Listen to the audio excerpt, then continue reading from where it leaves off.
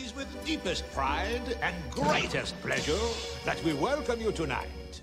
And now, we invite you to relax. Let us pull up a chair as the dining room proudly presents your dinner.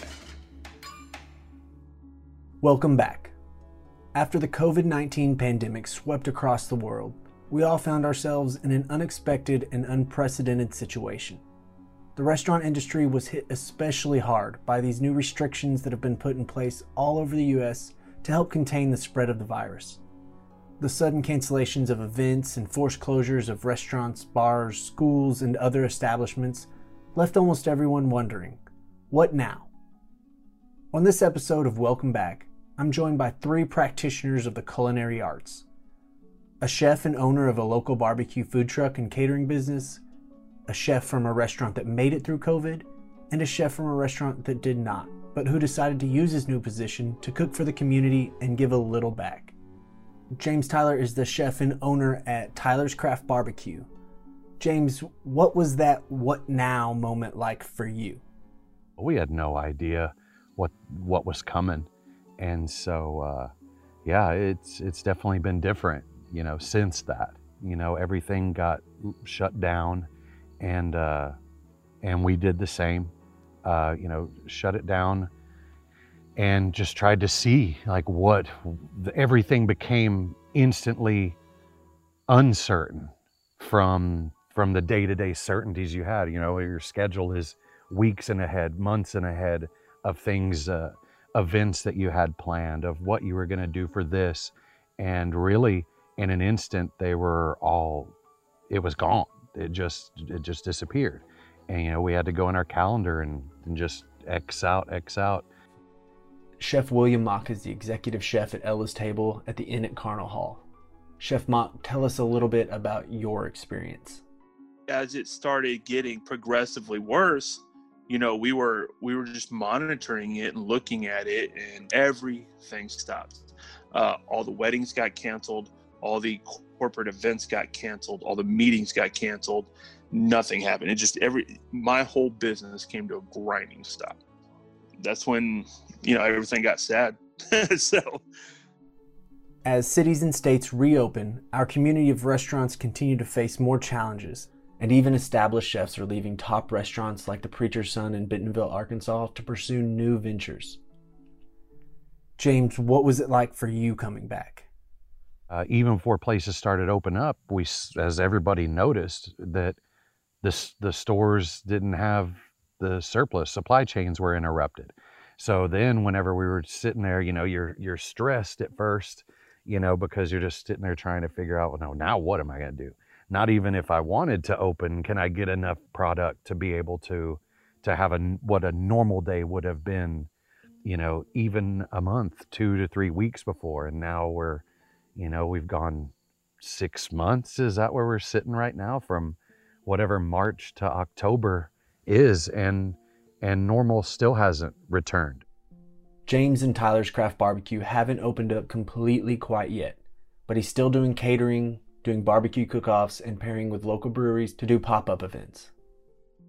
Chef Mock, what was it like for you to reopen Ella's, and how did that play out?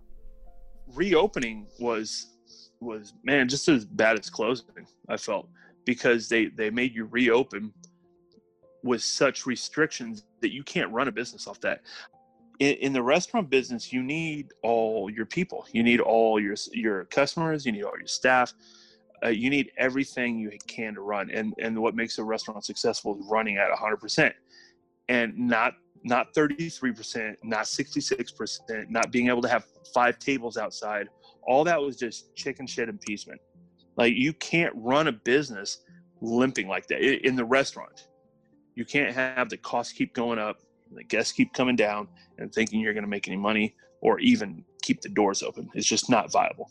And so when people talk about their industries and what they can do, and they can go Zoom meeting and they can work from home, and chefs, we don't have work from home opportunities. We have to be there in the grind. Servers, they have to be there serving people. They can't do that with 5 tables outside. Ella's Table is open, and they've even brought back their weekly Sippin' at Sunset with craft cocktails and live music. James, what were your biggest concerns about opening the barbecue truck back up? whenever everything was so uncertain, it's like, okay, not only am I preparing your food, now I'm taking the money in the window, dealing with people, then turning around. And for me, it was just kind of, it was more intimidating to even try to do that because of just being afraid that something could happen and none of it would have been good, per se. If for God, for the worst case scenarios, if someone thought they contracted the virus at your establishment or whatever, and that responsibility I just didn't want to take on. I mean, that was just something that for us, and I know a lot of restaurants, even though someone said, well, you can open at 25%. Well, in the restaurant business, that's not enough of a clientele for what restaurants need to be able to survive. And we're seeing a lot of them that, unfortunately, I hate it, but they're not making it, and we're not out of the woodwork yet. And so the strategy we took was to err on the side of caution and try to wait and see what comes next. Luckily that one of the things we were very fortunate with was that we have a food trailer that, over time we've been able to pay off. So you don't have that overhead over you. I don't have any employees, it's just me.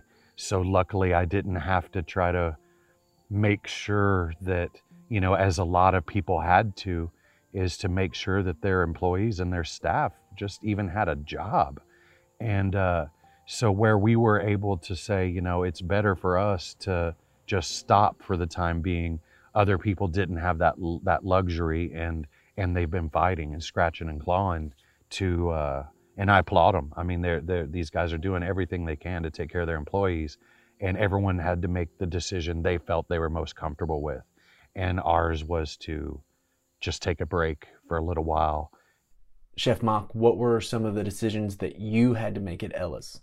The hours that they wanted us to be open and whatnot, it wasn't really viable. People don't like to eat at those hours. A lot of the staff members, they weren't really worried about coming back anyway, because they had, the extra super unemployment. So they were doing all straight. For a while, that was real sketch, because, I was worried about those guys because they started losing all that stuff. And then there wasn't any help out for them. And with like servers, they're making tips. So you can't really, it's hard to go to the unemployment line and be like, hey, I usually pull down $150 in cash, and they're looking at you like, prove it. The restaurant industry, with its razor-thin profit margins, is a brutal one even at its best of times. Now COVID has weakened its already fragile financial structure, and according to research from the National Restaurant Association, between March and the end of May, the restaurant sector had already lost $120 billion in sales. But along with exposing some of the sector's fundamental problems, the havoc coronavirus has wreaked has also highlighted the critical role that restaurants play in fueling other parts of the economy.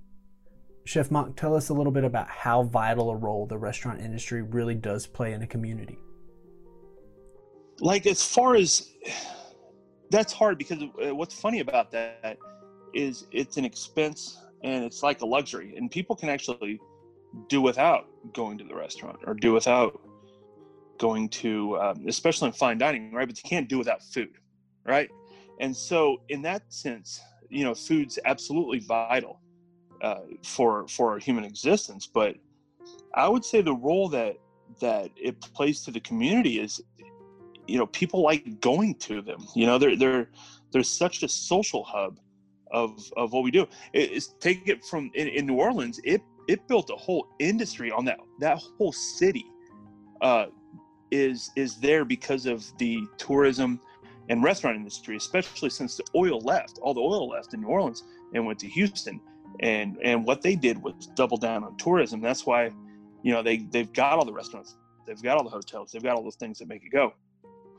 But when you look at what restaurants and what bars and what that does to a community, just look at the passion that people put into it on receiving it. And it's tough. It's been bad for this industry in particular. It's hurt a lot of people, but restaurant and bars and event centers, gosh, I mean, you could look down to wedding planners, and I know I'll leave things out that got impacted, but just things off the top of my head of people that I deal with daily. I mean, everything they had went to nothing. The pandemic has forced even major restaurants, like celebrity chef David Chang's Momofuku, to close even 2 of its restaurants completely. The restaurants were certainly hit hard. The whole line of Theo's restaurants here in Fayetteville, Arkansas had to sell out, and some local places like Mickey Finn's Irish Pub and Sauced Barbecue had to shut their doors for good. So yes, the restaurants themselves suffered, but what about those people who now had nothing to do? Chef Thor Maher is a local chef and one of my best friends. He was at a restaurant that had to close. Thor, what was that like, man? So, COVID. March 17th, St. Patty's Day, was the last day I worked at a restaurant. The restaurant shut down. That was the last day. Then I had back surgery on March 20th.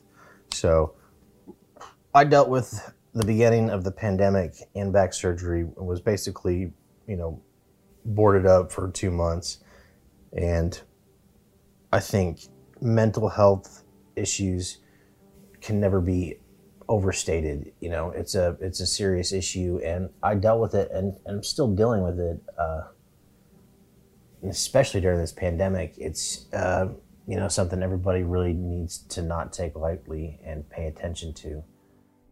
What did you do to beat that kind of daunting feeling of being trapped? It was not in a good place.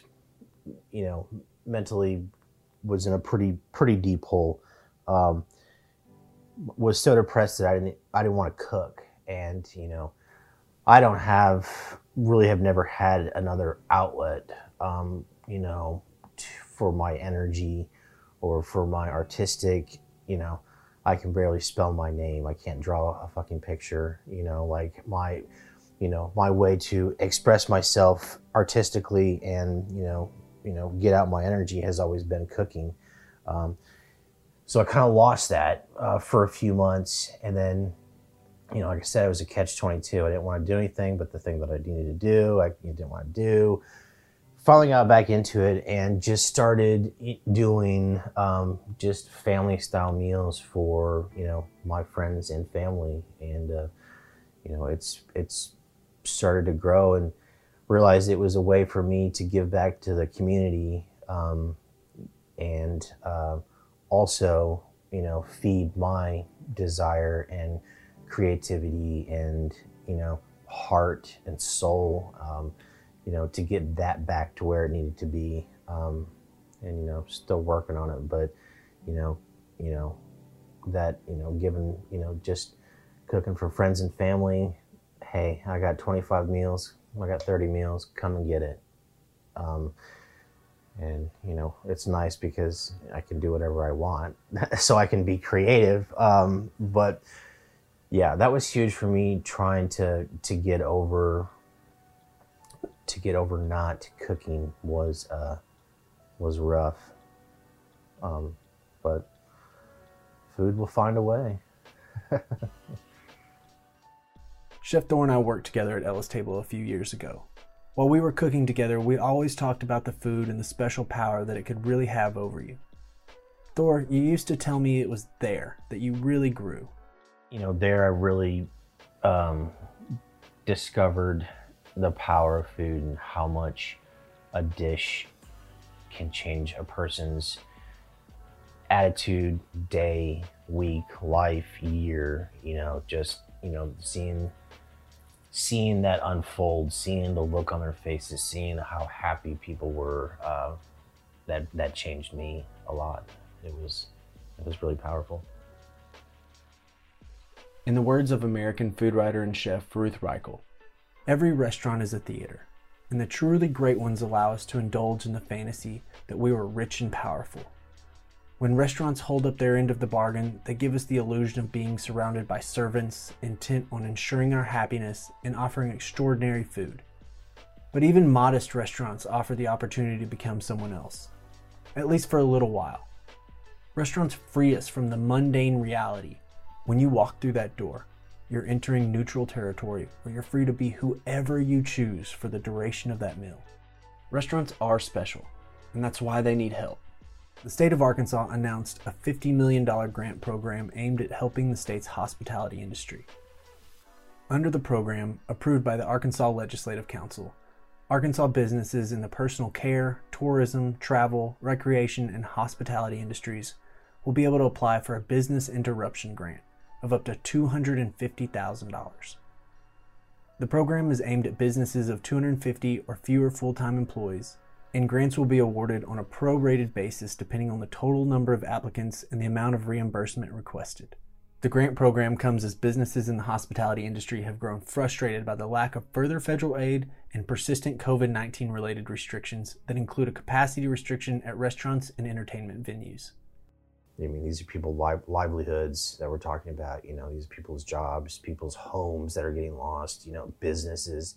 Melissa Wilson, a principal at the industry consultancy Technomic, expects restaurants to implement technology like UV portals that degermify you as you walk through the door, and in the back of the house, AI could help remotely monitor whether employees are following cleaning protocols. Chef Mock, what do you think the future holds? Robots. No, just playing. I think moving forward, you have to learn how to treat people, or not. They're going to get that robot I was talking about that hooks up that burger. James? As far as the future, there's not going to be a time where there's not restaurants. It just won't happen. And because it just people need that. There's that convenience to being able to go out and, with people working as hard as they are now, you're not going to see that go away. It'll just be, all of a sudden we'll just come to find out that, man, we had to tweak it a little bit.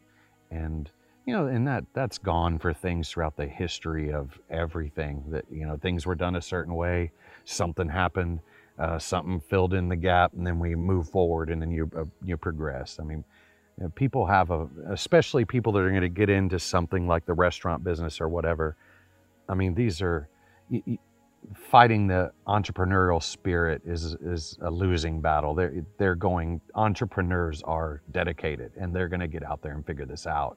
So I have the utmost faith that there will be somebody that in the future figures out how to do all this and how to do it safely for everybody. It'll happen. It's crazy to think it wouldn't, but we'll make the best of it. We've seen bad things before, and bad things will come again. So you learn lessons, and maybe there's a lesson we needed to learn here that'll protect people in the future.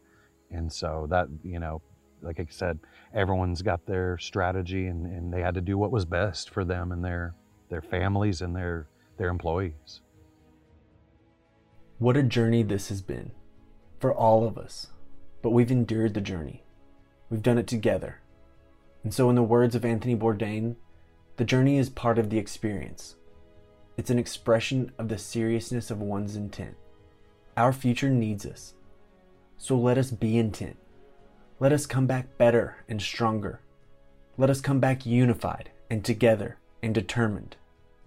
And let us find happiness in the rest of our brief but beautiful experience here on Earth. Thanks for listening to Welcome Back. I'm Shane White.